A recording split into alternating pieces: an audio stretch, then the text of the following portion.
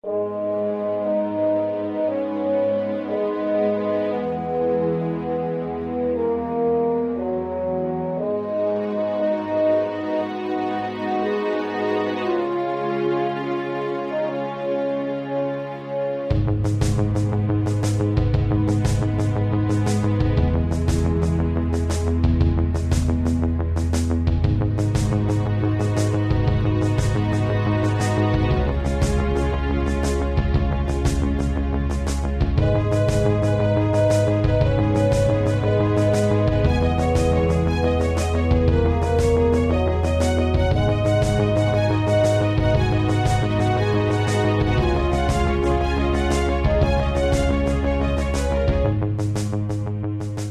and welcome to the JLA Cast, a podcast in which we revisit Grant Morrison's legendary run on JLA, arguably the greatest superhero comic ever written, one issue at a time. My name's John and I'm the writer and creator of Afterlife Inc. And I'm PJ and I am the writer of the graphic novel adaptation of Steve Jackson's The Trolltooth Wars. I think I may be imagining this, PJ. You're going to correct me if I'm wrong. I think I saw your man, Steve Jackson, at the Games Expo I went to a few weeks ago. It wouldn't surprise me. I know that he and Ian Livingstone, the two co-creators of the Fighting Fantasy brand, do frequent games conventions when they can. Do they get on? Yeah, they do. Oh, cool. Yeah, no, I'm just wondering. I don't know. I literally know nothing about them other than it would be very fitting if a creative partnership now hate each other. You know what I mean? That just seems to be the way it always goes. Last I heard, they were co-writing another book together for the 40th anniversary of Fighting Fantasy next year, 2022. Ooh, wow. Well, that there we go. May not be happening now because of COVID and all that, but yeah, that's the last I heard. They were doing a new Warlock of Firetop Mountain adventure, co-writing, which would be the first time they've co-written a book since the very first Fighting Fantasy, The Warlock of Firetop Mountain, in 1982.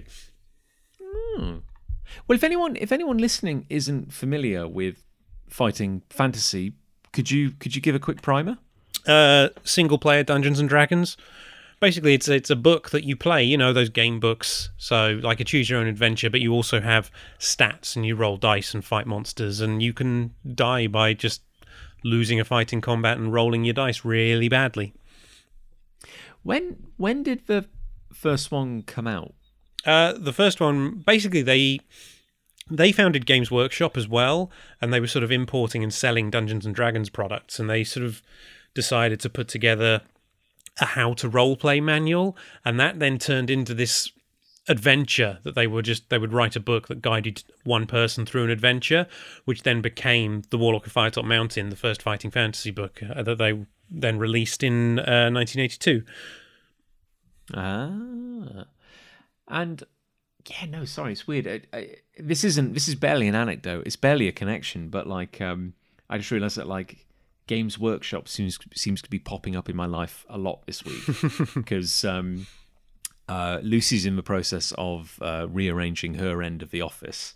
So I'm sitting here right now. Her desk is like diagonally across from me, but we've just got like rubbish like scattered across the floor, like everywhere. It's going against every fibre in my being. But yeah, she's having to get rid of some old Warhammer models, which she was going to paint, but they're a bit battered and bruised now.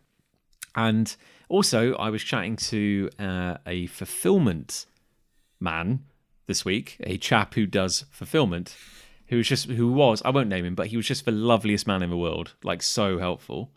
And he gave me like his life story, and he was like, I've been an audiologist, and I've managed a Games Workshop once upon a time. I was like, hey, there we go. I'm good people. I'm surrounded by good people. And now he's a fulfillment man who fulfills your dreams. Yes, he used to fulfill your small plastic and liquid cement needs.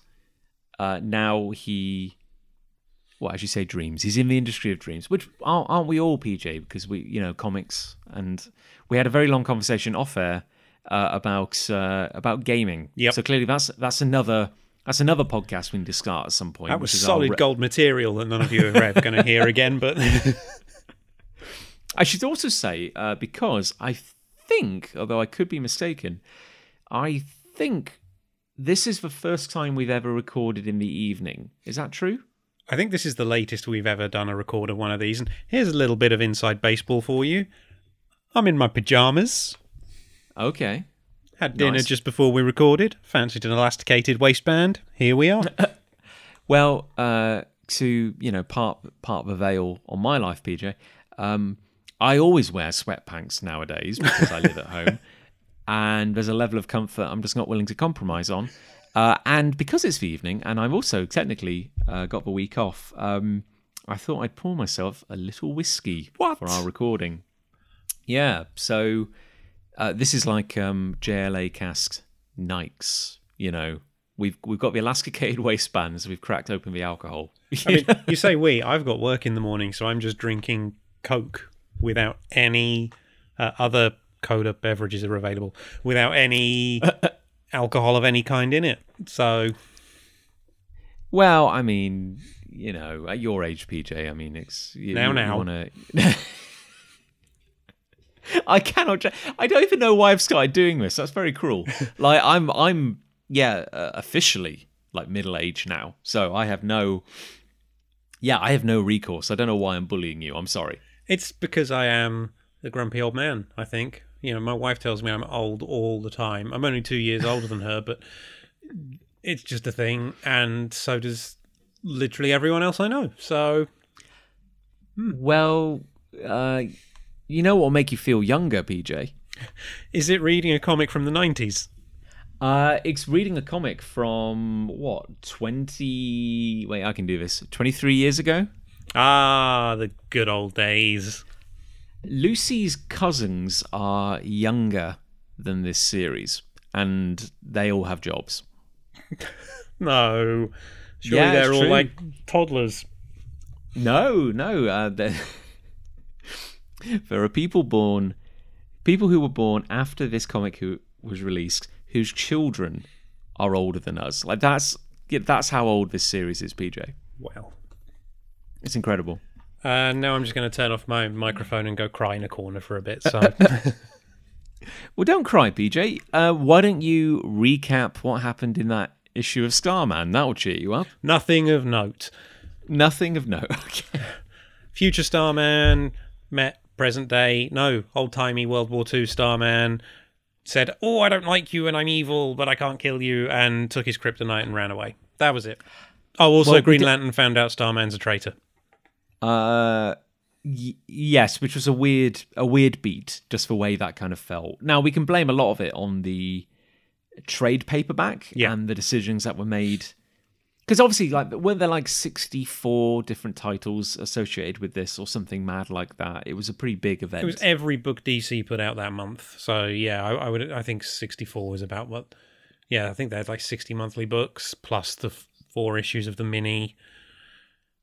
And despite the astonishing efforts of Christopher Monitor Murphy, who's kind of written in with his quest to read every associated issue of DC 1 Million, we will not be doing that. And maybe that's the coward's option, but at our age, I think we need to savor every minute we have, really, on the planet. So we're just going to be blazing ahead with what is in the trade paperback. Yeah, So, and also I'm pretty apologies. sure some of those comics are going to be terrible. So well, in a sample size that big, I mean, statistically, that is a chance.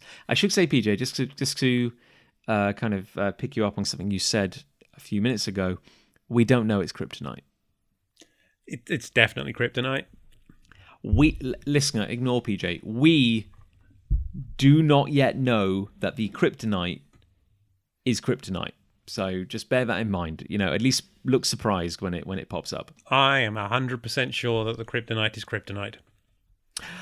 But PJ, aside from that weird Scarman interlude, in a nutshell, what has happened so far in the actual main 1 million storyline? Well, the Justice Legion A from many, many years in the future have turned up and said, "Oh, hey, we're going to celebrate Superman coming out of the sun." And Superman's all like, "Wait, me in the sun? What? No." And so the JLA, I said that in a JLA. What is wrong with me? Evening recordings, I shouldn't do them. The Justice League of our era, or the 90s, have gone to the future to do like Olympics type events and celebrate Superman coming out of the sun.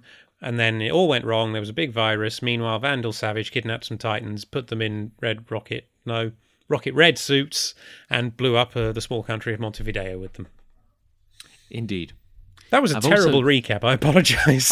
It's all right, but like I said, PJ, blame the elasticated waistband. Clearly we needed a belt to like force blood into our brains. I've also discovered that laughing while sipping whiskey is not a good idea. Does it go up your nose? It goes places it shouldn't. But yeah, so this issue we're about to read is actually this is DC 1,000,002. Yes. Is it not? Like, so if you were collecting, if cast your mind back to November 98, not even a summer event, a winter comic event, whatever you were collecting, say you were collecting Young Heroes in Love. This is from the core DC 1,000,000 miniseries. So, yeah, picture that in your head. This is issue 2 of that. Yeah, and it opens with narration from Blue Beetle, which I really like. I'm a big fan of Blue Beetle, and it's lovely to just have him show up like this. Yeah, and I think absolutely no need for his inclusion at all. And yet, I think Grant Morrison had a bit of a soft spot for him and wanted to shine a little light on him. And I think that an event book like this, which is, I think Morrison was very aware this isn't just a JLA book, this is a DC book, incorporating all of the DC universe at the time. And so it's nice and a chance then for them to be able to bring in these other characters that they like playing with, but they don't really have room for on the League at the moment. But because this isn't technically a JLA story, it's an everybody story, just throw them in. I mean, isn't technically, not to split hairs, but isn't technically like everyone in the League to some extent, like if you've served on the League, aren't you always like a reserve agent, I suppose? Yeah, but at the same time, there are characters in this who at this point had never been on the JLA, so no. Yeah. And also, I mean, sorry, we will get into the story, I swear, but like Morrison for a good few years was kind of on retainer with DC. I want to say kind of like throughout the 2000s, as I don't know what their title was exactly, or whether it was even an official title, but they were like almost like a creative consultant. It's like they had free access to the DC catalog, and I mean, Seven Soldiers of Victory.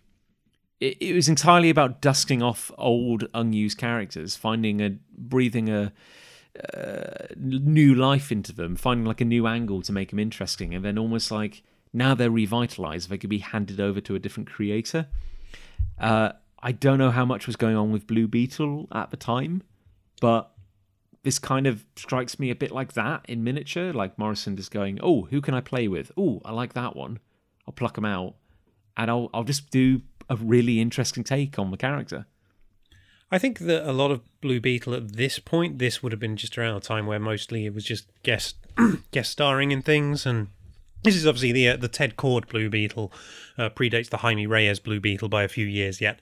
But yeah, I think he was just guest starring in books here and there. I don't think formerly known as the Justice League had started yet, which really gave the Blue Beetle Booster Gold pairing a shot in the arm, until they then killed Blue Beetle at the beginning of Infinite Crisis. Did 52 the event come after Infinite Crisis? Yeah, it did. Then that would make sense, because I believe Booster Gold is sad in 52. Yes. because Ted is dead. Yeah. Cool. And Ted Cord, or the Blue Beetle, very much Owlman. No, not Owlman. You Burke. Night Owl from Watchmen. The original basis for Night Owl. Yeah.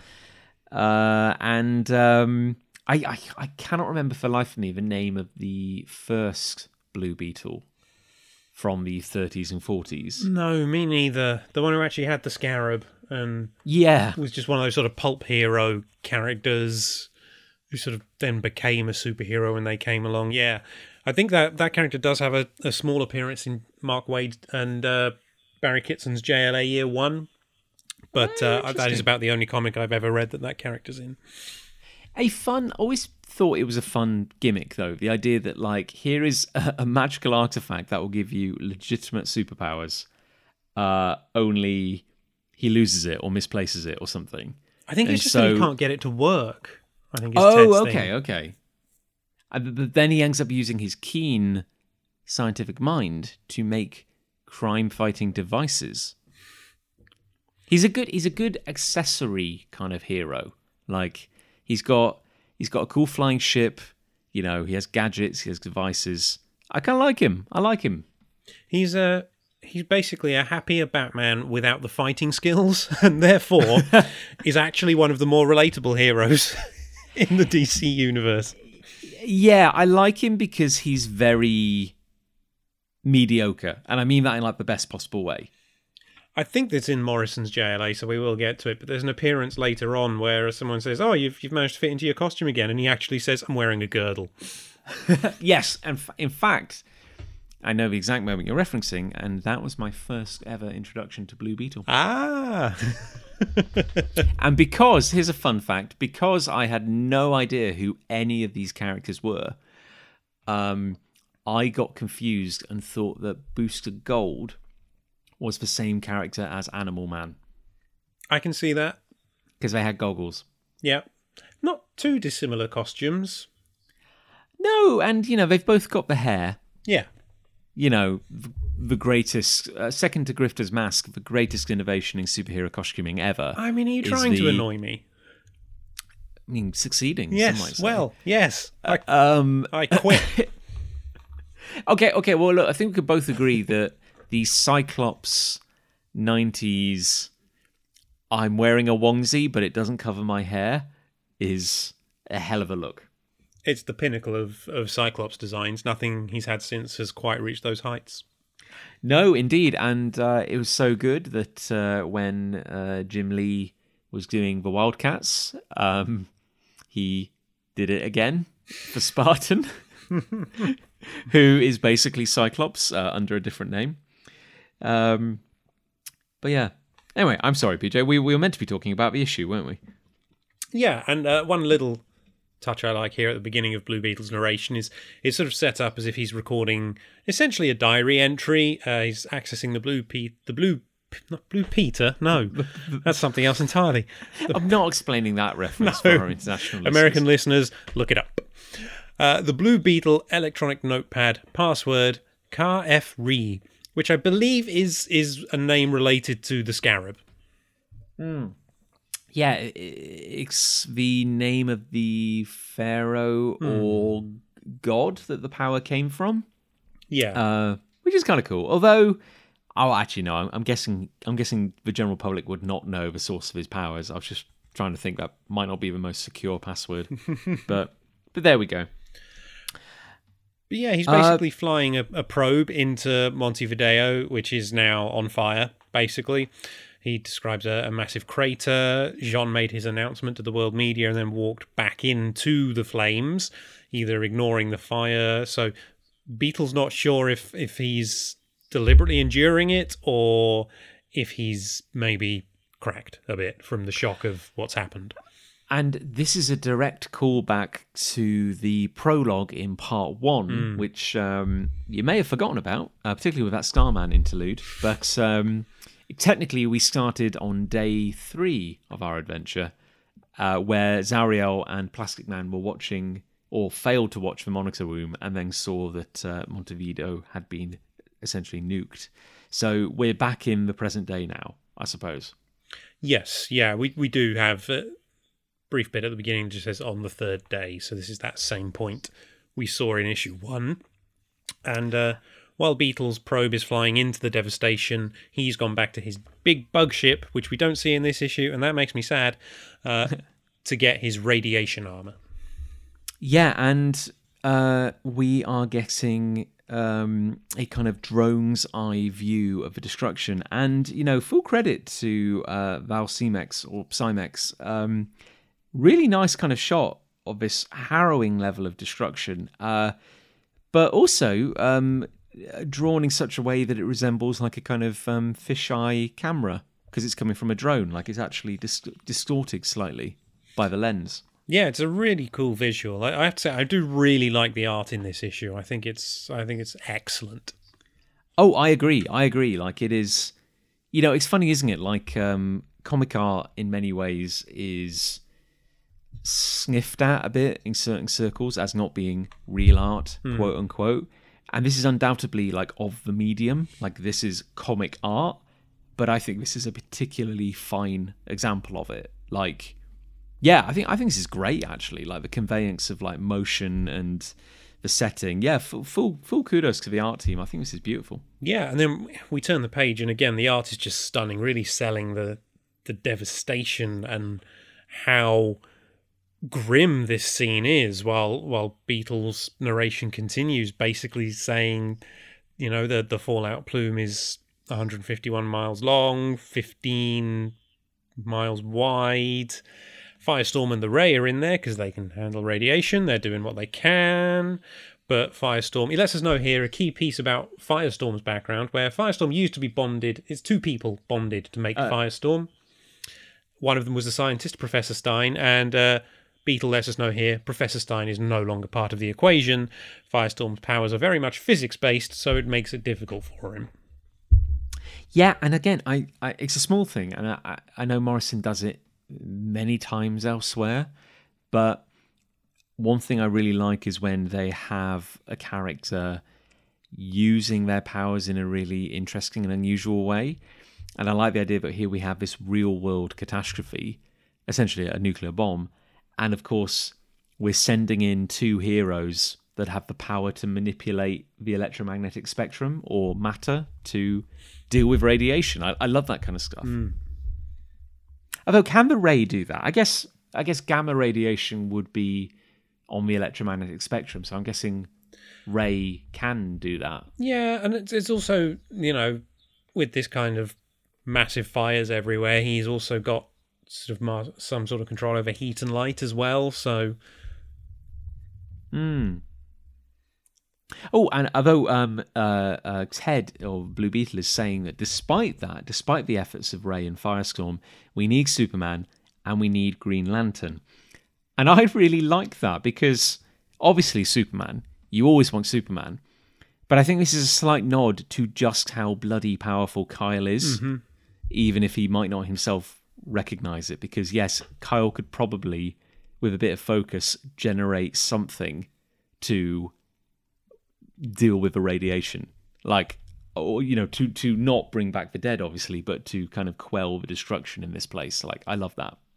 Yeah, I also like that it's sort of an acknowledgement that there is a tier system, not intentionally so, but there is one among the superheroes on the DC Earth, and they know it. And again, it's a small thing, and maybe I am probably reading too much into it, but again, just kind of ties into this idea of Kyle being essentially the protagonist of the entire series, and just Morrison's love for Kyle, because, yeah, I don't think he would ever consider himself as being, like, if not in the same tier as Superman, but, like, very close. Yeah. Like, it's wild. But Beetle's probe enters the crater, and he says nothing could have survived in there, but then he sees people in there, and he just says, who are these scary people? And it's Justice Legion A, standing in the centre of the crater. They've all still got the black blotches on them from the virus that was also unleashed at the end of issue 1, but Superman just says, Justice Legion A, stand assembled. God help the living. And we get the title, The Day After Tomorrow, and the credits. Grant Morrison writer, Val Semix penciler, Prentice Rollins inker, Kenny Lopez letterer, Pat Garrahy colorist, Heroic Age separator, Tony Bedard was the associate editor, and Dan Raspler was the editor. And I'm going to say the font for the credits there, not great.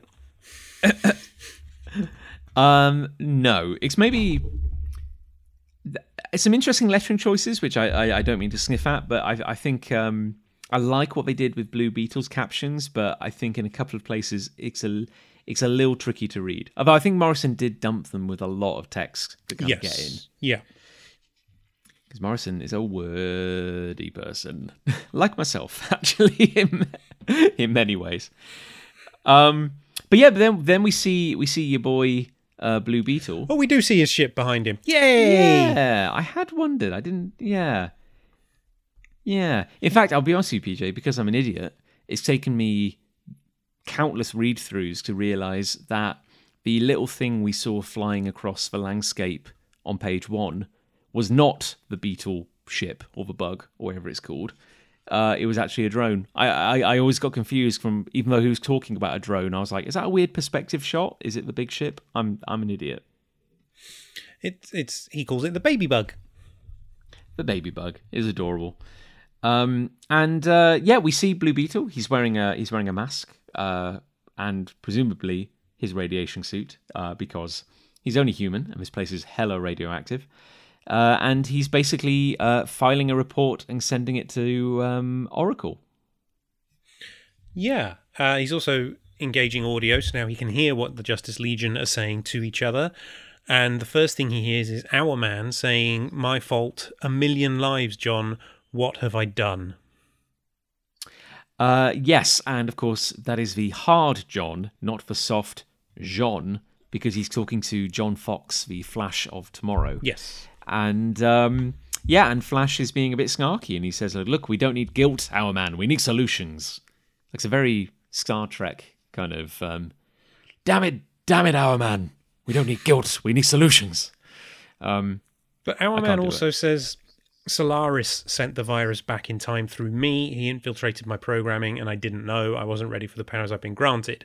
And again, just dropping here that all of a sudden the good guys are now aware that Solaris, who they were unaware in the previous issue had gone bad again, is the bad guy. And just slightly clumsy, I think. It's like, we're just going to tell you right now.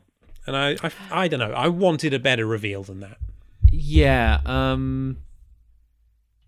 I have some thoughts on that, and maybe I'll save them until the end of the issue. But yeah, I think that's kind of endemic of a lot of 1 million. Yeah. Kind of like, really smooth moments going hand in hand with some really kind of clunky moments. But basically this is a little bit of exposition through the medium of Hourman gnashing his teeth and kind of like racked with guilt. Because he basically says, like, my time powers have been overridden. We can't travel back in time. And apparently they have 24 hours or the virus will destroy their minds. And again, I don't entirely know where we learned that, or if this is the first time we're meant to be learning that. I guess we're meant to assume that because they have a Justice Legion, they've just been working shit out between issues, I suppose. Yeah, probably. I mean, it may also have been in some of the issues that aren't in this trade. Like, in the next bit, Hourman says, "Wait, John, what about your time travel gauntlets?" And the Flash just says, "Well, they were stolen, so we can't." And that's just dropped in there too, and maybe that's part of the Flash 1 million. I don't know. Maybe so. I mean, maybe that's Morrison trying to tie up loose ends, because I guess John Fox was a time traveler anyway. Yeah. After his appearance in the pages of Flash, so yeah, maybe just covering their bases in case I don't know, in case they got a reader's letter or something. But then Superman of the future reappears and he says, "Oh, I've been running calculations, several hundred possible scenarios," and the Flash says, "Several hundred? You should be able to do several billion," which is where we get Superman saying, "Yeah, but we've got a super sun in the future, and this is a regular sun here, and I'm not as powerful." It's pure Morrison. Pure Morrison, that. Basically, future Superman, or Cal Kent, is feeling sympathy or pity even for the Justice League, because they are trapped in the future and they would be absolutely defenseless against Solaris, like, because they are essentially cavemen from their perspective. And then Jean turns up, kind of mirroring when last we saw him in the prologue of part 1, carrying a desiccated corpse, and one can only assume still harrowed by this whole thing, because he just demands an explanation. He just, in 2 speech bubbles, just says, "Explain Solaris." And I love this is Morrison again doing angry Jean, which we've only seen once or twice before, but it's very consistent in the way Jean is when he's angry, as written by Morrison. If you go back to when he was fighting Asmodel, he wasn't saying a lot. And even though this is a much quieter moment, he's not in combat, it feels like a similar anger. I know. I was just saying that, like, there are some issues with 1 million. It also has some of my favourite Jean moments, which are, I think, just brilliant. And of course, yeah, you're right. I mean, going back to that Angel storyline, when Jean just gets absolutely livid that he's just come up against some would-be bad guys again, and he's just like, I'm so tired of this shit. You know, like, literally, like, when will you people stop? Jean, the gentle giant, being furious is a joy to behold. But thankfully, future Aquaman, with his natty blue skin, basically fills Jean in on what Solaris is. He is the tyrant's son, which, again, it's a weird little beast, because I know Morrison has used Solaris a lot in their kind of personal Superman mythology as kind of like the ultimate Superman villain. It's kind of weird in a way that Solaris is introduced kind in person or in planetary body, kind of like in the closing pages of the previous issue. Then we get some reference to it in those tie-in issues, and now we're being explained to what Solaris is again. Yeah, it's Aquaman just again says, "Oh, it was Superman's greatest foe, Stellar Calculator." It's like we know this, we've been told this now several times, and it does feel a little unnecessary. You then get the beat though, where Aquaman does say, "We should have destroyed it. Sorry, John. It's gonna kill your friends. They're already dead." And Jean is just like, "No, they'll find a way. They always do." Yeah, and I think the weird thing is, it's like we've kind of been like told a lot about Solaris, but with the way the story is structured, we haven't been shown it. You know what I mean? Like, we've not seen anything to prove how big and terrifying Solaris is. I feel like there's a scene missing. Like, I wanted that scene about why Solaris is terrible. I feel like that's my main criticism at this point of 1 million in total. There's a lot of tell, don't show. There's a lot of good. Yeah. Don't give the impression that I'm entirely ragging on it, but yeah, little chunky, clunky at the moment. But then, PJ, we go to one of Morrison's favourite characters. It's Steel on the moon. Yeah, and I do love this scene. Steel is also raging, shouting at Barda. He's trying to get to a teleport pod. Barda isn't letting him, and he's saying, "Look, my family is down there. I have to go." And Barda says, "If you set foot on the Earth, the virus is going to attack your armor instantly. So it's a simple decision. You're staying here. We need you here." And and Barda basically says, you know, if you raise that hammer against me, I will crush it, basically, in my hand. And I believe she could. I think she could. Plastic Man is not helping. Yeah. He basically points out that the only black man on the team can't quit. It's an unwritten law. To which Steel says, "I don't remember joining this group as the representative as every black man on Earth," which is, I don't know. I think that's it's a good way to have some light fun at the fact that representation on the league is not amazing. I also wonder if it's a reference to the old Avengers storylines from, I think it was in the 80s when the Falcon first joined, and he was literally put on there by Guy Ritchie to fill a diversity quota. And Falcon didn't want to be on the team, but he was sort of made to be on the team and wasn't allowed to quit. Do you remember in Busick's run on Avengers, which of course we talk about a lot, being published around the same time? There was a similar storyline where Busick drew attention to the fact that historically the Avengers had not had a very good, was not the most diverse group of people, shall we say. Yeah. Yeah, I seem to remember that being quite handled relatively well by Busick. Actually. Yeah, I think so. I think he drew attention to it a few times about how there weren't many minorities and it was often more men than women. And yeah, I think Busick did a good job there. I think this moment here from Morrison is more poking fun at that old Avengers storyline. But yeah, Plastic Man's also turned into a fridge. Just It's also, yeah, again, Steel... Again, proving to be the heart and soul of the League. And Morrison, consciously or subconsciously, realising that he is such a wonderful addition. And quite why future creators haven't followed in those footsteps, I do not know. Because here we have the most unlikely assembly of the League you could imagine. Like, the League as it currently stands is Steel, Big Barda, Plastic Man, Zariel, and Huntress. Like, that is wild. Nobody would buy that book. I mean, you and I would. We would, yeah. But Steel he is the hero. He's the Superman of this moment. He is the brains, the heart, the leadership. He's a great character. He's doing good work, basically. Yeah, and he says here he made it quite clear when he first joined, which he did. His family comes first. And yeah, we had that moment in Secret Files and Origins too.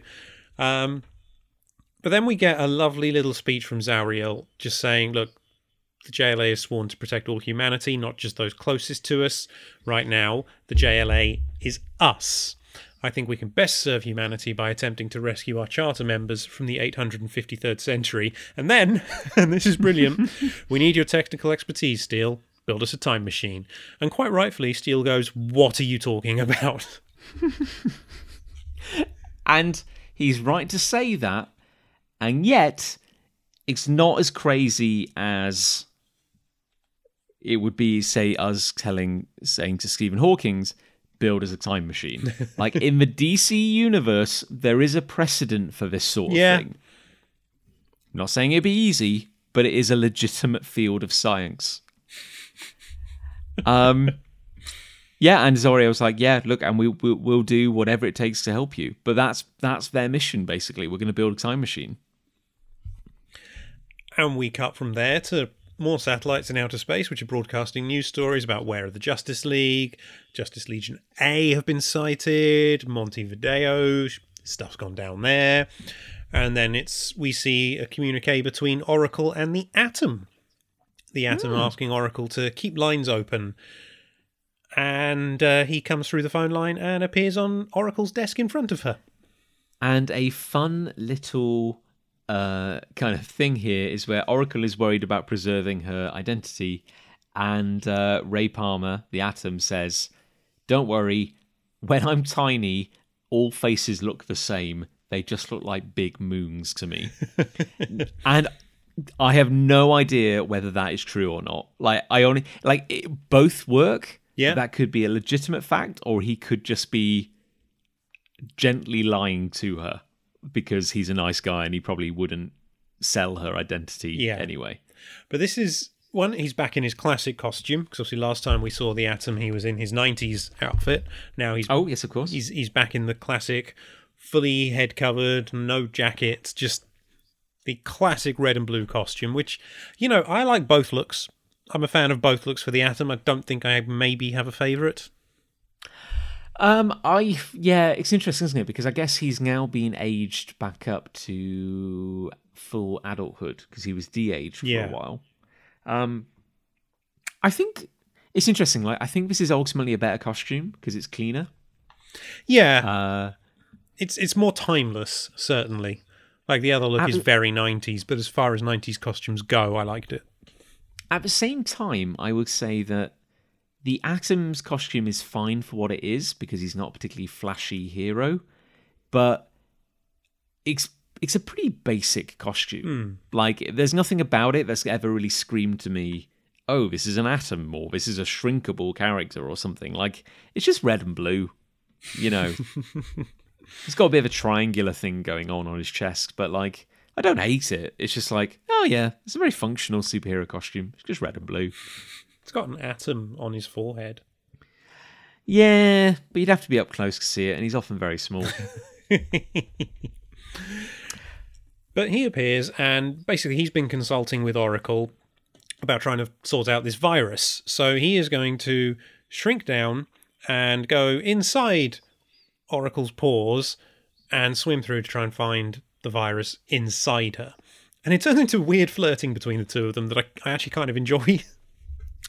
I have to wonder, though, what is the age difference, do you suppose? Because I'm assuming that, like, Oracle, having had a bit of a career as Batgirl, is maybe, like, in her 20s? I feel like when DC did the New 52 relaunch, they de-aged Barbara Gordon to make her Batgirl again. I feel, because once it had been, I think the official law was that Superman had been around for 12 years at the point when they rebooted and then shrunk everything down to 5. So Barbara Gordon, I want to say, was in college, university to us British types, when she first became Batgirl. So probably, and that would have only been 1 or 2 years, maybe 2-3 years. No, I think it was year 2 in Batman's career. So say this is 10 years, so maybe late 20s or early 30s, but I feel like the Atom's in his 40s. Okay, yeah, that was kind of my read on it as well, because we see in a later issue that he is he's a college, obviously he's working as a lecturer, as a kind of college professor, which is not to say that he couldn't be a younger professor, but I'd always got the read that he was a little older. Yeah, I would put him in his 40s, to be honest. Also, my favourite Atom costume is the Rock of Ages one, just remembered. So yes, you're right. Oh God, PJ, you're right. The clues were there. The clues were always there. Morrison likes the Atom. You know. Oh God, yeah, he's got such a badass moment in Rock of Ages. How did I forget that? I mean, we've already covered it though. We can't really rehash it. Yeah, every time the Atom pops up, I'm like, oh, it's weird to see the Atom. Oh, it's weird. What's he doing here? He's in it. He's in it all the bloody time. But yes, so the Atom is flirting with Oracle while he shrinks and swims through her bloodstream. And he says that, look, you know, I'm a physicist, Jim. I'm not a virologist, but I will at least describe what I'm seeing and pass it on to some experts. And yeah, he basically says that, you know, you're being attacked by a machine. Like, the virus is an incredible molecular machine, and we see like these little devices literally like tearing apart her white blood cells. So yeah, got his job cut out there, really. But we cut from there because there's not enough going on in this book. We haven't seen enough superheroes yet. We cut back to Montevideo, where Firestorm and the Ray are flying along. Firestorm's pretty angry because they think it's the Justice Legion A that have blown Montevideo up. Yes, and as a weird quirk, isn't the Ray's first name Ray? I think so, yeah. Yeah, okay, so Ray and Firestorm are blasting in. Have to say, when I first encountered the Ray, or Ray, in the pages of JLA, where he kind of makes a fairly minor cameo appearance in World War III, which is, of course, my first volume, I just fell in love with this design. I was like, this is the coolest shit I've ever seen, this costume. Well, I think they both, you know, the Ray has a great look. That sort of all black surrounded by energy with gold bits of his costume as well. But then Firestorm's head is on fire, and you cannot go wrong with a superhero whose head is on fire. That's up there as well. It really is. God, like I'd say, Grifter's mask, the Cyclops headpiece, a flaming head or flaming hair, and I would throw in there as well. Do you remember the Beetle Spider-Man villain? Yes. You know that weird mask he had? Oh, yes. Like those kind of like horns. Oh, good God. I mean, that was everywhere in the 90s. I mean, you like, are 75% correct. Thank you, PJ. Well, that percentage will shrink as I add more things to this definitive list. But God, yeah, that mask was everywhere. Honestly, if you found like an old John Locke notebook from when I was in school, pretty much every crappy teenage superhero I would doodle had that mask. That was just like the coolest mask in the world.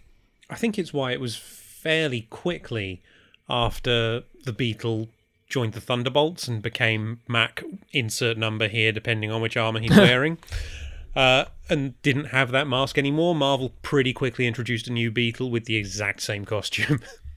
Because it's just such a good design. Like, it's just such a good design. Anyway, I'm sorry, that's completely irrelevant, though, because Firestorm and his top points for his flaming head, slightly less points for his baggy sleeves.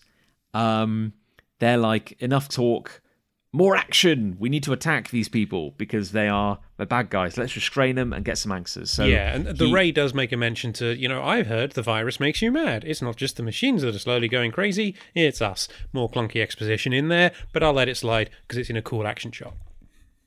And also, Firestorm is kind of pulling rank because he has been a leaguer, whereas Ray hasn't, apparently. No, so Ray has. Ray has.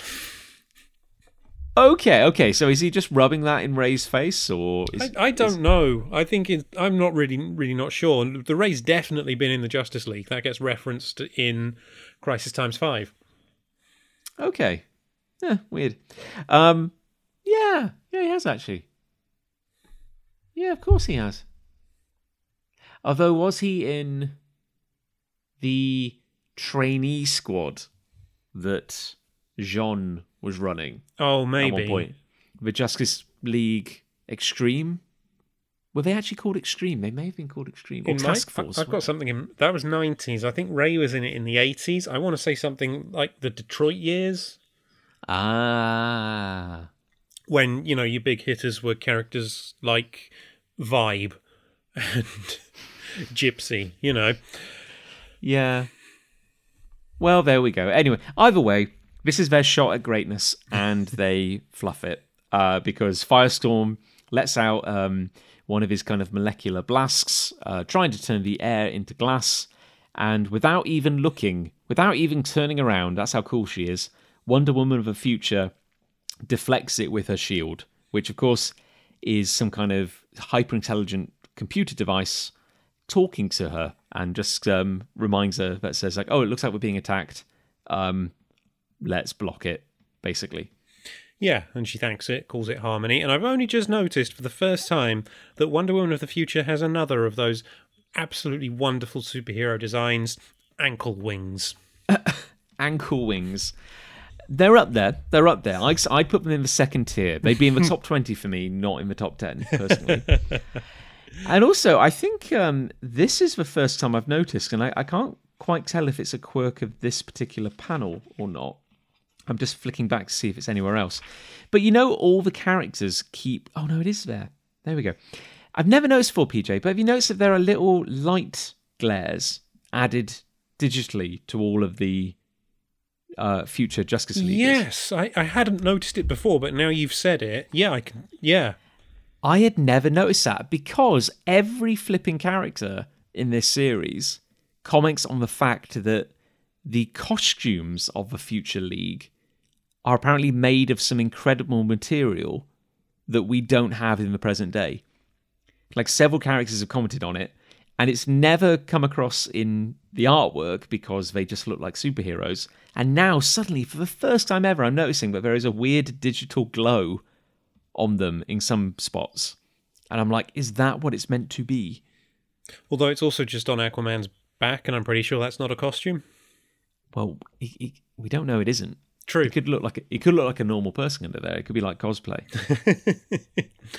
Speaking of Aquaman of the future, he is now angry. He's like, oh, we don't have time for this. Oh, they want to fight. And Superman just says, look, the virus is making everyone a bit weird, so I'll just freeze breath, firestorm. That'll do it. Which apparently he has enough super compressed material in his lungs to snuff out a red giant star, which is quite a claim. And it's merciful that Firestorm isn't pulverized and is merely kind of knocked backwards into a building. And Ray is desperately trying to get something together. He can't, however, because water is coming from everywhere and surrounding him. And this is a nice little touch. Future Aquaman is manipulating the water in the air to basically refract all of Ray's light around inside him, so he can't do anything. But he does say, "I recognize your icon. You work with light." So right off the bat, he knows his weakness, and yeah, I like it. It just it ties into everything I've thought about DC characters, is that they are very iconic and avataristic. They all kind of represent something elemental in a way. Yeah. And Aquaman basically thinks he's ended the fight. But then Firestorm's like, "Oh no, they're crazy." And the Ray says, "Well, turn the hydrogen atoms back into oxygen, then I won't be covered in water." And Firestorm's like, "Oh yeah, I can do that." And we get a gnarly shot of Ray bursting free. And I think an ass whooping is coming. And sadly, before he can, two massive blasts kind of just crack the ground between Firestorm and Ray and the Justice League, separating them. Or Justice Legion, sorry.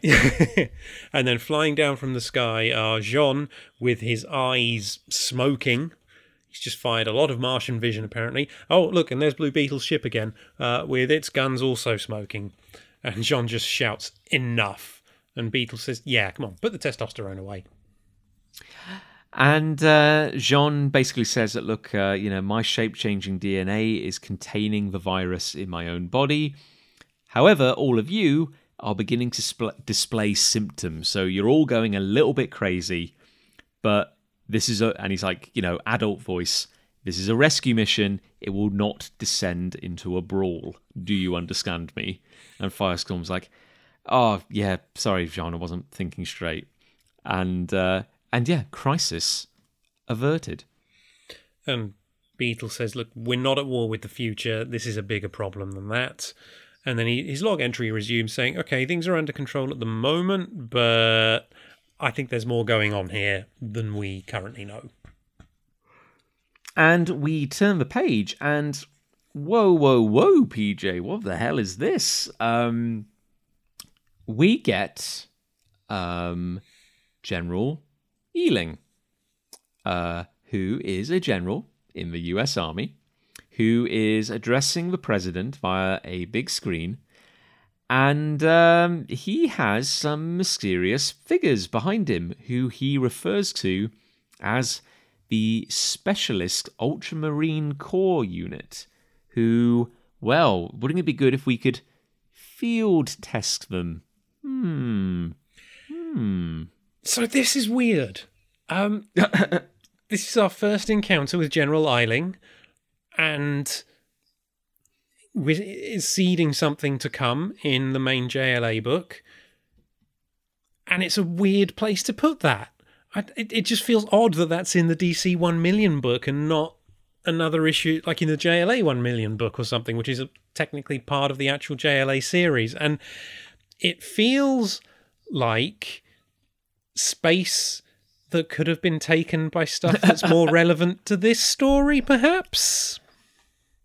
Now, well, indeed, I think space that could have been better allocated could possibly be the subtitle of DC 1 million. However, you're right, this doesn't add anything, but I don't mind it quite as much as some of the other things, if only because I think if you were reading this, it works well enough as a completely throwaway thing, because you wouldn't have any reason to believe this would be followed up on. No, and it's just I read So this is going to come up in the next volume of JLA that we look at when we get back to the main book. This is all relevant. But I read that book before I read this book. Same. And it just, when you do it in that order, it just feels like it's just a weird way to do it, I think, to seed something like that in your event book. And I know it's Morrison trying to say, hey, you can find out about these guys if you read JLA, but it feels like, I don't mind it particularly if you do read the whole JLA library in sequence and read 1 million in its right place, then fair enough. But there's also something about it that makes me think, we've had some clunky exposition here, a couple of extra panels could have helped those. Here's those panels being used for something completely frivolous. Yeah, no, it's a fair point. I think, I agree with you. I think it does less damage to the reveal of the Ultramarine Corps in the next volume than, say, Secret Files and Origins 2 did for the appearance of Oracle. Yeah. In a way. Like... Yeah. Yeah. And so, it's interesting because I guess it's tied into a bit of storytelling development because suddenly this communication is interrupted by Vandal Savage. Yeah. But you're right. Yeah, I personally don't mind it in terms of it doesn't damage what comes later, but is it relevant and current to the DC 1 million event? No. And when we've just been bemoaning that we've not seen anything of Solaris, maybe this could have been put to better use. Yeah. But, as you say, Vandal Savage appears, and that is very relevant. And he's basically saying, I destroyed Montevideo. Ha ha ha ha ha. Didn't mean to. Was meant to destroy the White House. My bad. I've got to say, I do love the way Morrison writes Vandal Savage, where maybe I'm reading too much into this, but I always get the impression that, like, Vandal Savage is obviously a genius, but also a psychopath. But he's also, I think, so very, very, very old that he gets distracted easily. Yeah. Like, in the way that he will often just start a conversation at, like, the midpoint, because it's like he's forgotten you weren't there for the first part of the conversation because you are so irrelevant to him. Yeah. Yeah. But it was the Hourman virus that put his missiles off course. And can I just say, Oracle here, we get a little shot of her reacting, looking shocked, with some epically 90s hair. Yeah. Big hair. And also, I don't mean to, I'm certainly not trying to be crass here, but if a young John had a type, I would say that Oracle here is very much that type. Fair, yeah. Big hair, glasses. Oh my God, I'm Ray Palmer. I've become Ray Palmer as I've gotten older.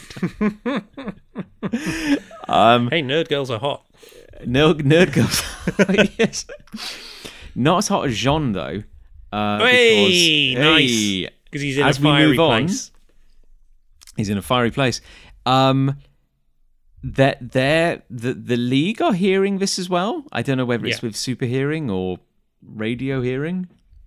Maybe Oracle's in communication with them. Oh, that would be it. Yeah. But yeah, and Superman of the Future is like, Great Scott, it's a young Vandal Savage. I love that line.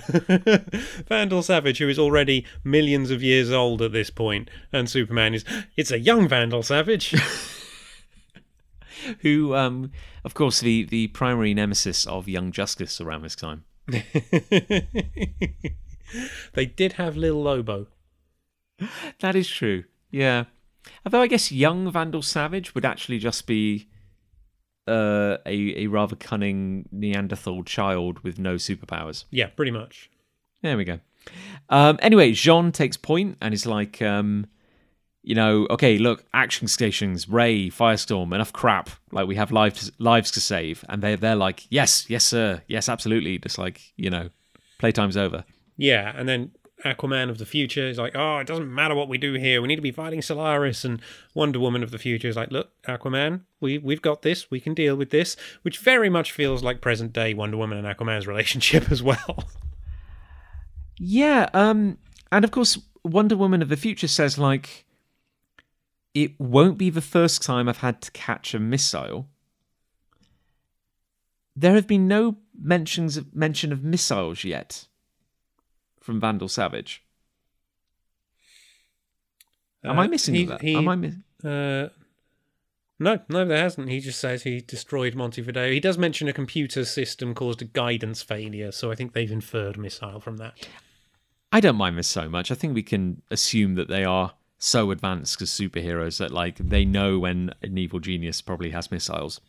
What I like here is the shield that Wonder Woman used earlier to deflect Firestorm's blast is actually her invisible plane, and you see it sort of forming out of the shield. Yeah, sort of growing out of the shield, and then over the page it's formed a very futuristic version of the invisible plane.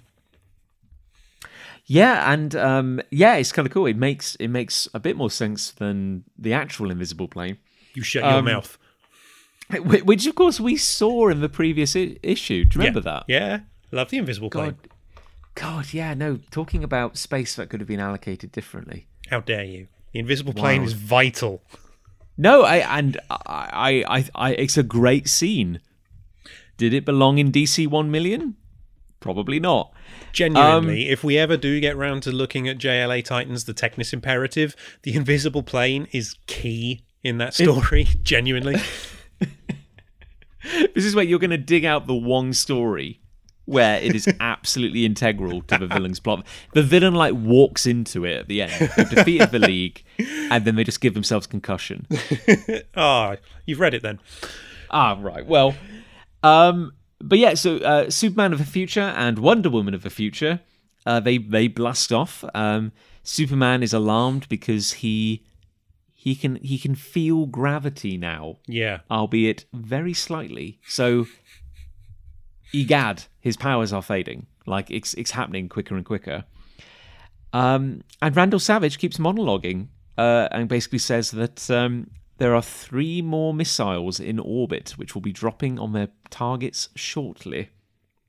So they were one step ahead of him. Yeah, missiles going places, bad. Yeah, and he also says, it's not a threat, I'm not bargaining, I'm just explaining to you. And he's basically like, by midnight tonight, you're going to have surrendered all of your armed forces to me, and the currencies of the world are going to have my face on them. Thank you very much. And then Arsenal is also there and breaks free of the guards who are restraining him and leaps at Vandal Savage with a roar, and Savage just backhands him into a wall. Bless him, Arsenal. Just ineffective. He's a trier. Yeah, he's a trier. He's also very ineffectual.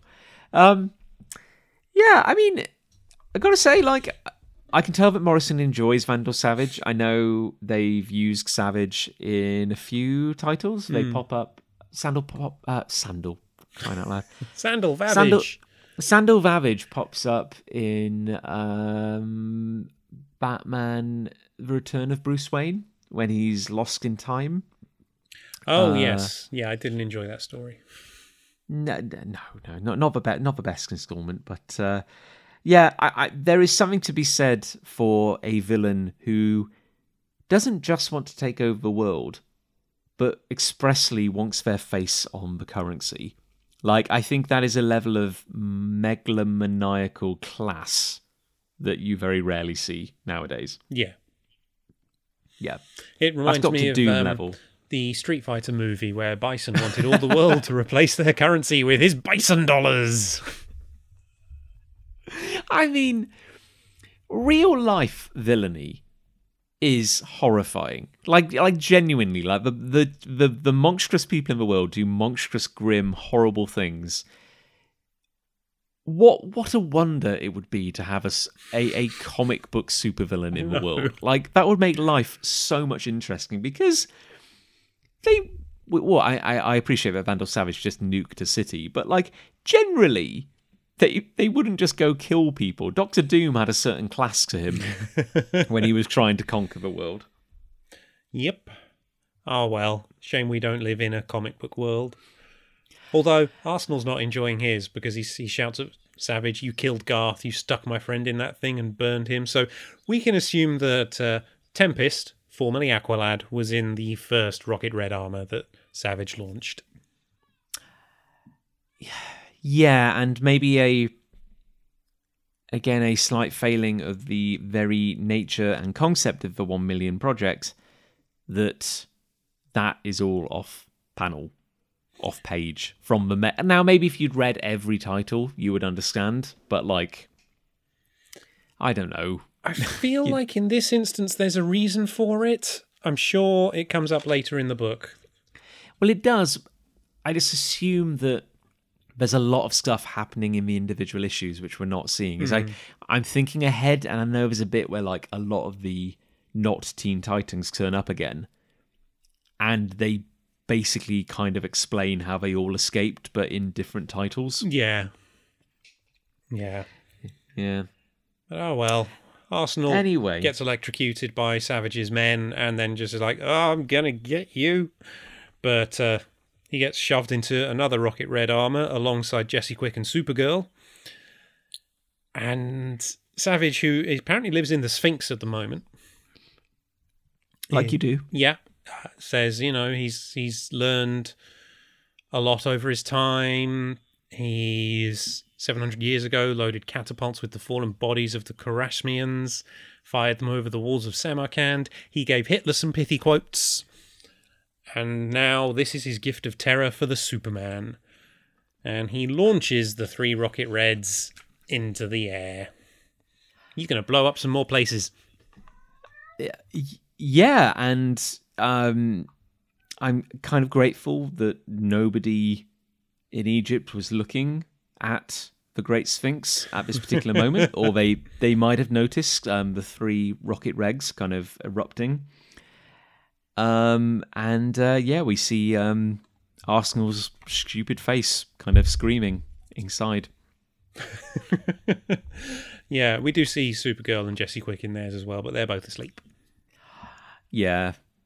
Well, there we go, PJ. That is the end of 1 Million, Chapter 2, which is part 3 of our DC 1 Million recap. I do apologise, listeners, if you can hear some noises. 2 of my cats are having a confrontation in this very room at the moment, so... Vandal, Savage, stop fighting. I assume those are the names of your cats. No, it's Caliban and Scratch. Ooh. Scratch. It's a good name for a cat. And she does. But PJ, back in comic book world, what are your thoughts? Mixed. Honestly, I enjoyed it. I like it. I do think it's really good, and it's a fun book. 1 Million. When I reread it earlier today, it felt a bit slight, but I think I just, I was on a break from work, so I wasn't concentrating enough. Mm-hmm. So reading it, going into it in detail there, it felt it had more impact, certainly, and picked up on some stuff there, but also through doing it this way, picked up on a couple more bits that I felt were slightly clunky. And I think that might just be the nature of an event book at this point in time. Yeah, we were both... I was kind of convinced before we started recording that this wasn't a full-length issue. But it's close. It's close. I counted the pages. It's 20 pages. So I think for some comics that was a full-length issue at this point. I think it's telling that even an average... No, average is the wrong word. Even a passable Morrison book in this era is still better than a lot of the alternatives. Yeah. Like, this is not the best example of Morrison's work. It's not the best example of Morrison's work on JLA, I would say, even. But this is a lot better than that Starman story. Yeah. And I would still rather read this over, say, JLA Secret Files and Origins 2, for example. Yeah. That it's honestly messy, I think, is probably on a on a scene-to-scene plot level, it is a messy installment. But there's a lot to like in there as well. I think some of the individual moments are lovely. Yep. I don't know how well it all fits together as a story. I wonder if... I think there are two things here.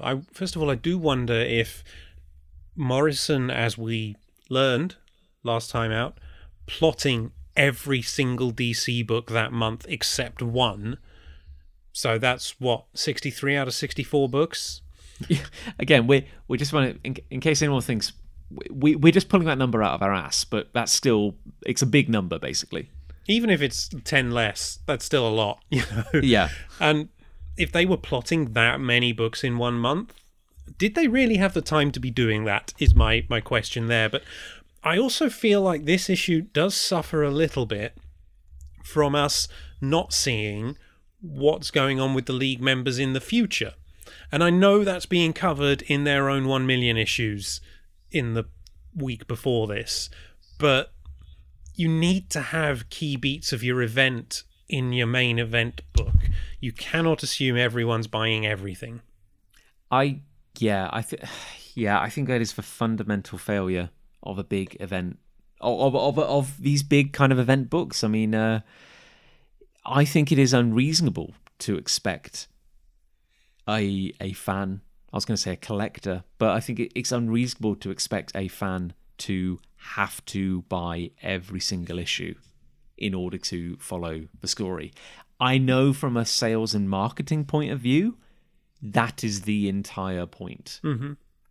But I think there are certain events I can think of, like maybe Civil War, maybe something like House of M, perhaps, yes, where if you are following the core summer event main book, you will get the full story. But it's like these, but then the secondary issues in individual series, they add flavor to it. They'll add a little extra nuance. Like, it's an ambitious project. I think it is wild to expect it to work, to be honest. Yeah. Yeah, and I think that the choices of what issues to include in this trade maybe aren't the right ones as well. I don't think we needed that Starman story, if I'm being honest with you. We could have had the full Green Lantern issue instead and just enjoyed a fun Green Lantern story and find out Starman's a traitor at the end of that. We don't need to see Starman picking up the kryptonite. And again, that moment, like Starman is a traitor, I know we talked about it last issue, is so weird anyway, because we get a beat later on in the main story, spoilers everyone, where Batman accuses Starman of being a traitor. Like, it's so weird because it's like, it's written on the assumption in some places that you haven't read everything. But then in other places you are completely at a disadvantage because you haven't. It's really unusual. I wonder if, and this is pure speculation, and I may well be wrong, spreadsheets are everyone's friend, but I wonder if maybe there were moments where Morrison, plotting so many issues, forgot what was going in which issue? It's funny, isn't it? Like, if there are many, Morrison has their critics. It's not, there are people who rightly perhaps say that sometimes their work is more kind of concept driven rather than substance driven.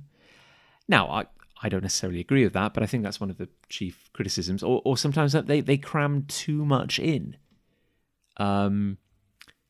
And I think this would be a prime example of someone looking to criticize Morrison for this, because I can't fault Morrison for having the ambition to try something. I think few people would, but like, it's almost like it could have lost a few things to show other things. It's almost like there's too much going on.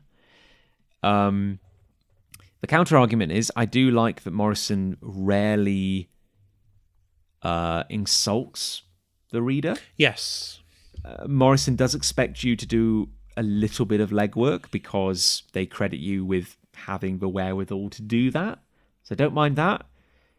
But like, I keep thinking, like, what if I was trying to show this to someone who wasn't as deep into Morrison as we are? I don't think you could give DC 1 million to someone who hadn't, as a first Morrison book. It's Morrison at their best is one of the great writers of comics ever. When they are doing their best work, they are up there with the very, very greatest. The problem for me is Morrison isn't always doing their best work. Sometimes it is, as you say, just throwing a lot of ideas out without actually having much story to hang on it. And I know every story has its fans. I do not like Final Crisis at all. For me, it is the worst thing I have read that Morrison has done. None of it works. But I know it has its fans as well. I know you don't like the current Green Lantern series, but I know that there are people out there who do really rate it. So I feel like everything Morrison does has its fans as well.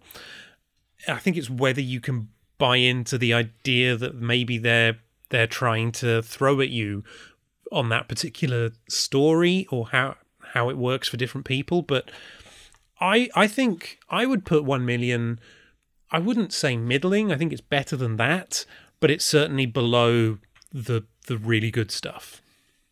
And it's weird, isn't it? Because I can read, for pleasure, I can pick up DC 1 million, read the whole trade paperback, and enjoy it. Like genuinely, I think on a personal level, the good outweighs the bad. Yes, I agree. But the thing about doing this podcast is it has caused us to kind of like look at things with a bit more of a critical eye. Yeah. And really kind of poring over it, I can see that it is very clunky. Now, I think it's an enjoyable clunk if you're as a big a Morrison fan as we are, but this is not up there. I mean, you parallel this with something like, a real standout being the Hell on Earth storyline. Or that moment, the Electric Blue Superman moments, the Asmodel moment, like how well that works as a two-parter, or how well each individual issue works as a concise 22 pages that uses every panel to maximum efficiency. And then you have this, which is definitely not efficient, shall we say. I think it suffers from now being seen as part of the same series that includes both Rock of Ages and World War III. Yeah. Which are two big, epic stories told so well and done so well. And then this, which is supposed to be, if anything, bigger, more epic, because this is an event. And yet, it's just not. And, as you know, I don't want to knock it. I don't want to knock Morrison. Even, as I said, the stories I don't like have their fans. And I'm not saying for a second those people are wrong. If you love Final Crisis, more power to you. And I'm glad you got something out of it. Just because I didn't doesn't mean that your feelings on it are invalid at all. But, I don't know if anyone would have DC 1 million as their favourite Morrison story. No. I think it holds a bit of a special place in my heart because I thought the series was done. I had every book in it, and I did not think there was more Morrison JLA out there. So I'll always appreciate it for being like this lost chapter. But I think it suffers in a weird way for being part of this bigger event. Like, I think it is a wonderful experiment, and I'm glad somebody did it. But sometimes an experiment doesn't work, and that's fine, and you move on. Like, I think if this had just been a contained story, like if you had the same page count of this trade paperback and it was all just beginning, middle, end, one story, I think it would have been a lot stronger. Yeah. And maybe Morrison bit off a bit more than they could chew. Maybe they were knackered having plotted 78 individual 132 individual issues in a month, and good God, if I'd had to divide my brain into that many parts to try and keep everything moving, maybe I wouldn't have a perfect idea of where every plot point was falling either. But look, that's the negatives. Let's look at the positives. Blue Beetle is great. I love the use of Blue Beetle, and it feels really in character as well. I think Blue Beetle is fantastic in this issue. The Jean moments are superb. Morrison knows Jean really, really well at this point, and just can write Jean absolutely beautifully. That is, I think, the sign of when something is working. Like, you know, when you know a character is acting utterly true to their nature, it's almost like the writing kind of disappears in a way, because you're like, I am not seeing an interpretation of a character, I am seeing that character be real in a way. And I think you get that with Steel as well. Yes. You know, a great moment with Steel. I think, again, like if this were a movie, I would say the shot-to-shot editing is great. I would say the scene-to-scene editing is not. Yeah. Because every individual moment is good to pretty good. Or, you know, at most good, at worst, all right, maybe. Like, I think even Firestorm and Ray get some fun stuff to do. Yeah. I actually also, I think the moment with Steel is also a really great moment for Barda, possibly the first great moment Barda has had in this book. That's true. So far. And I think, again, absolutely nails the character. Absolutely perfect. I love it. And Vandal Savage is a great villain for this story. He's just so much fun. I know, and again, I realised, I was like, oh, you know, and the classic villains never kill. Now, again, he did just nuke a whole city. Accidentally, it was the Hourman virus. I know, and he's about to nuke a few more. Shh. But he's a pantomime villain in the best way. He's eating that scenery. Like, it is fantastic. He says, this is my gift of terror for the Superman. My God. Like, you know, yes, please. You know, menace my world. You know, this would be great. On a thematic level, I do find it incredibly weird that the plot of 1 Million revolves around a virus that makes you crazy and aggressive. Yeah. And it's causing wars to break out, when that is the entire plot of World War III. Yep. Yep, which does it better. Which does it better. Maybe Morrison wanted to, like, this is the get dress it right. rehearsal. Yeah. It's very weird. It's very weird to me that two major events focus on almost the exact same subplot. But there we go. As you say, World War III is much better. We have that to look forward to. But before that, we've got to finish DC 1 Million, and I have a horrible feeling that our next episode is going to be another one where we're not too keen on things. Yeah. So if you're holding the same trade paperback we're about to dive into a Batman-themed story, which by the arbitrary rules that we ourselves established, we have to follow, because they deemed it worthy enough to include in this trade paperback. Yeah, it's a story from Detective Comics 1 Million. It's not a full-length story, but there's also no other sort of smaller vignettes we can do with it, so we are going to have to dedicate a full episode to it. I haven't reread it yet. Maybe I'll enjoy it, but something tells me not so much. I have no memory of it at all. It's the one thing in this book that I have absolutely no memory of. Yeah, it's going to get worse before it gets better, shall we say. But yeah, I mean, maybe the next episode will be a little lighter, but you know, it's just more amazing JLA content, isn't it? Yeah, because the episode after that is going to be looking at the JLA 1 Million one-shot, which I think is probably the high point of the book, if memory serves. I would agree. I think we're kind of in the middle of a downwards. If this were a graph, it started kind of like midpoint. We had a sharp decline. We've hit a little hill, so we've raised a little. We're dipping again, PJ. We're dipping to a definite low point. We're about to shoot back up again, and then I think it's downhill all the way to the end. Well, you know, we'll probably enjoy DC 1 Million issues 3 and 4. Yes. Well, look, I mean, it's an event comic, so it makes sense that it has turned into a podcasting event, because this will probably be our longest breakdown, I think, of a particular volume, but we'll get there. We will. It's fine. It's fine. Of course, next episode being a shorter issue, probably going to be a shorter episode. So if you do want to get some mail to us, now is the perfect time, because we will have space to fill.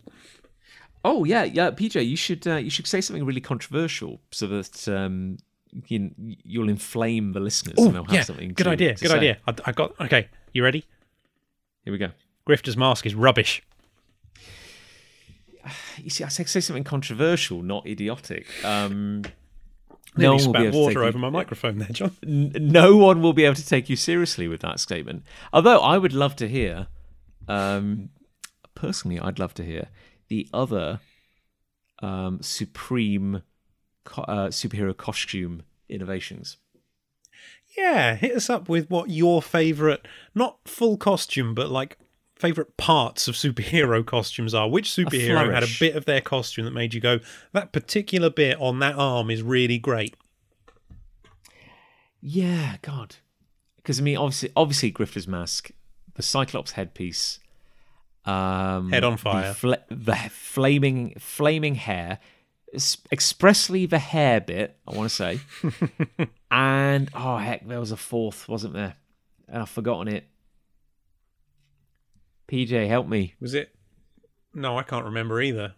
Oh, bloody hell. If you're listening to this, you've heard it. Roll back, remind me, and then we'll take it from there. And I want to throw in a fifth, PJ, because I can't remember the fourth. The short bomber jacket over spandex. Yes, 100%. 100%. That particularly worn by some X-Men and some Avengers in the early to mid 90s. Yeah. Oh, and the Fantastic Four for a brief period. Oh God, yes. Well. Yeah.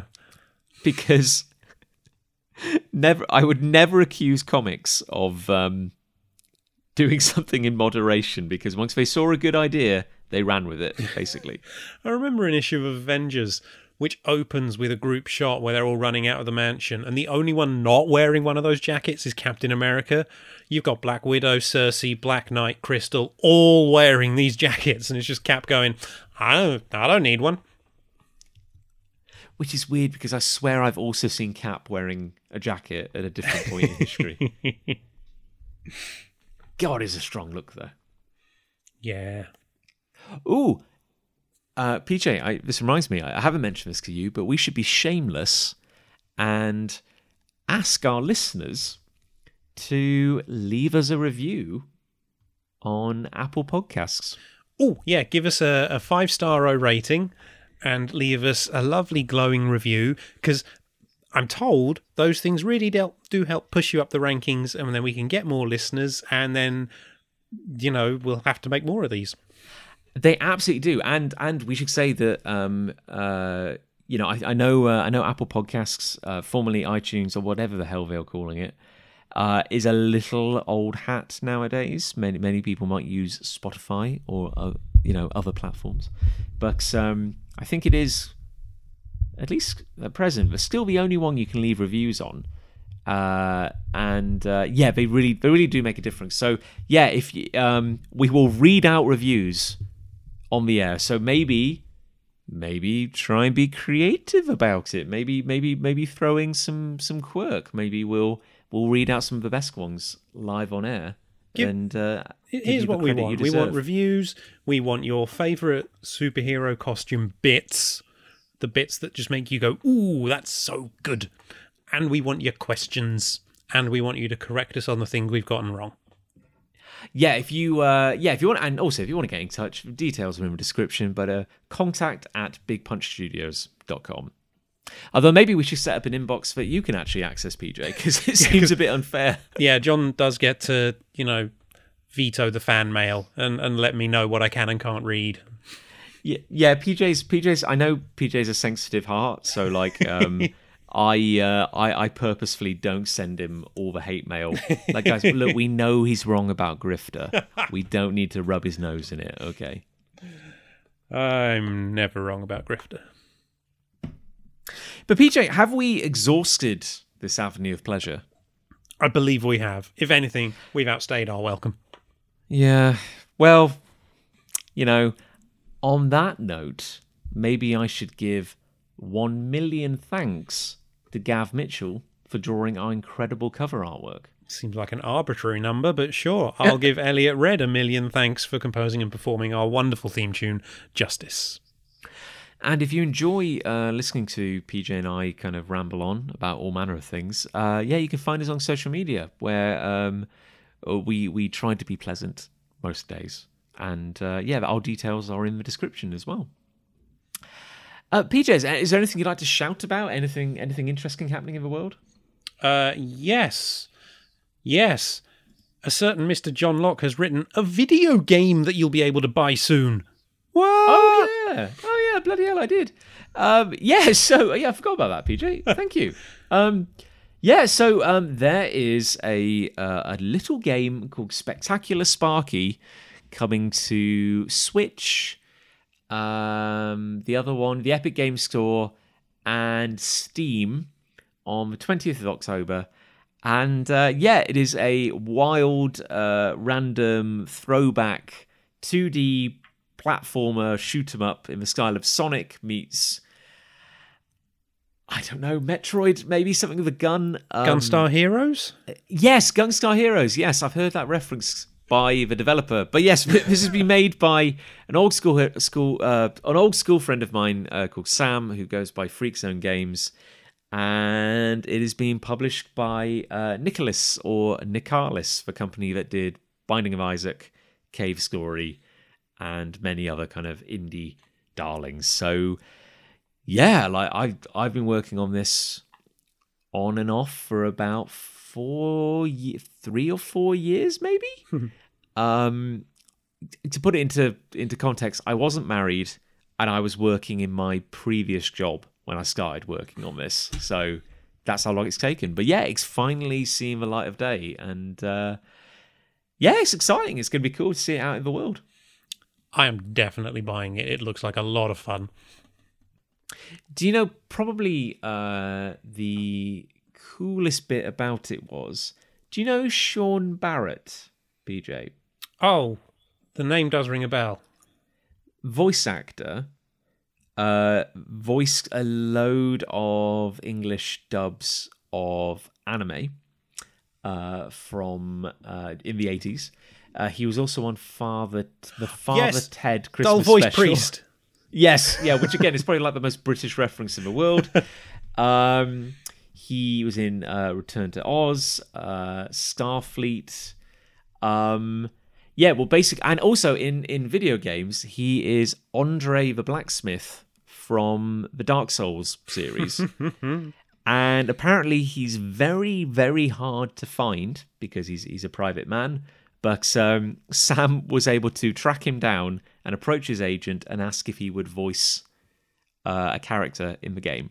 Amazing. And he did. And I got to write dialogue for Sean Barrett, and he apparently found it funny, which is enjoyable, which is very nice. So I'm quite excited to see that out in the world. That's amazing.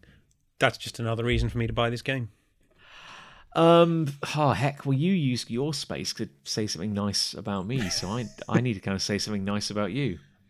Don't feel like you have to, if it's going to be that much effort. No, I have to, PJ.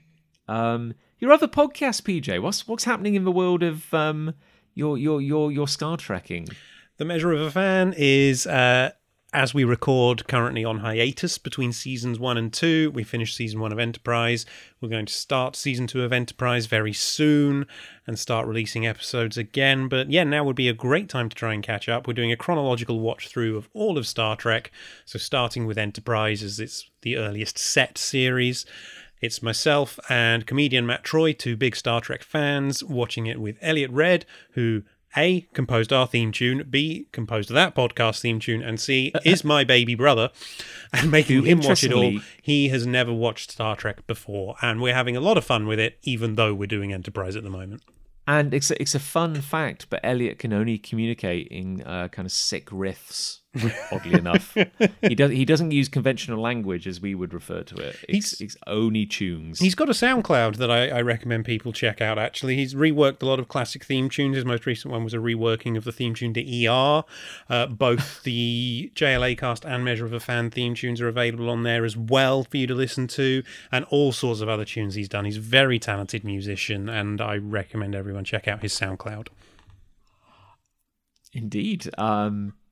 Wait, yeah, I can't remember. Do I link to... Oh, now I'm feeling cautious. Hang on.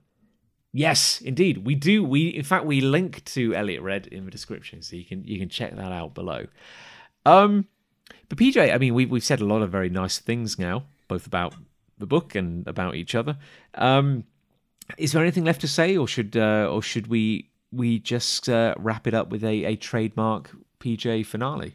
I'm going to wrap it up with this one little thought. John's been drinking whiskey tonight. You don't need to drink whiskey to be cool. John's not cool. Don't be like John. Yeah, I'm radical.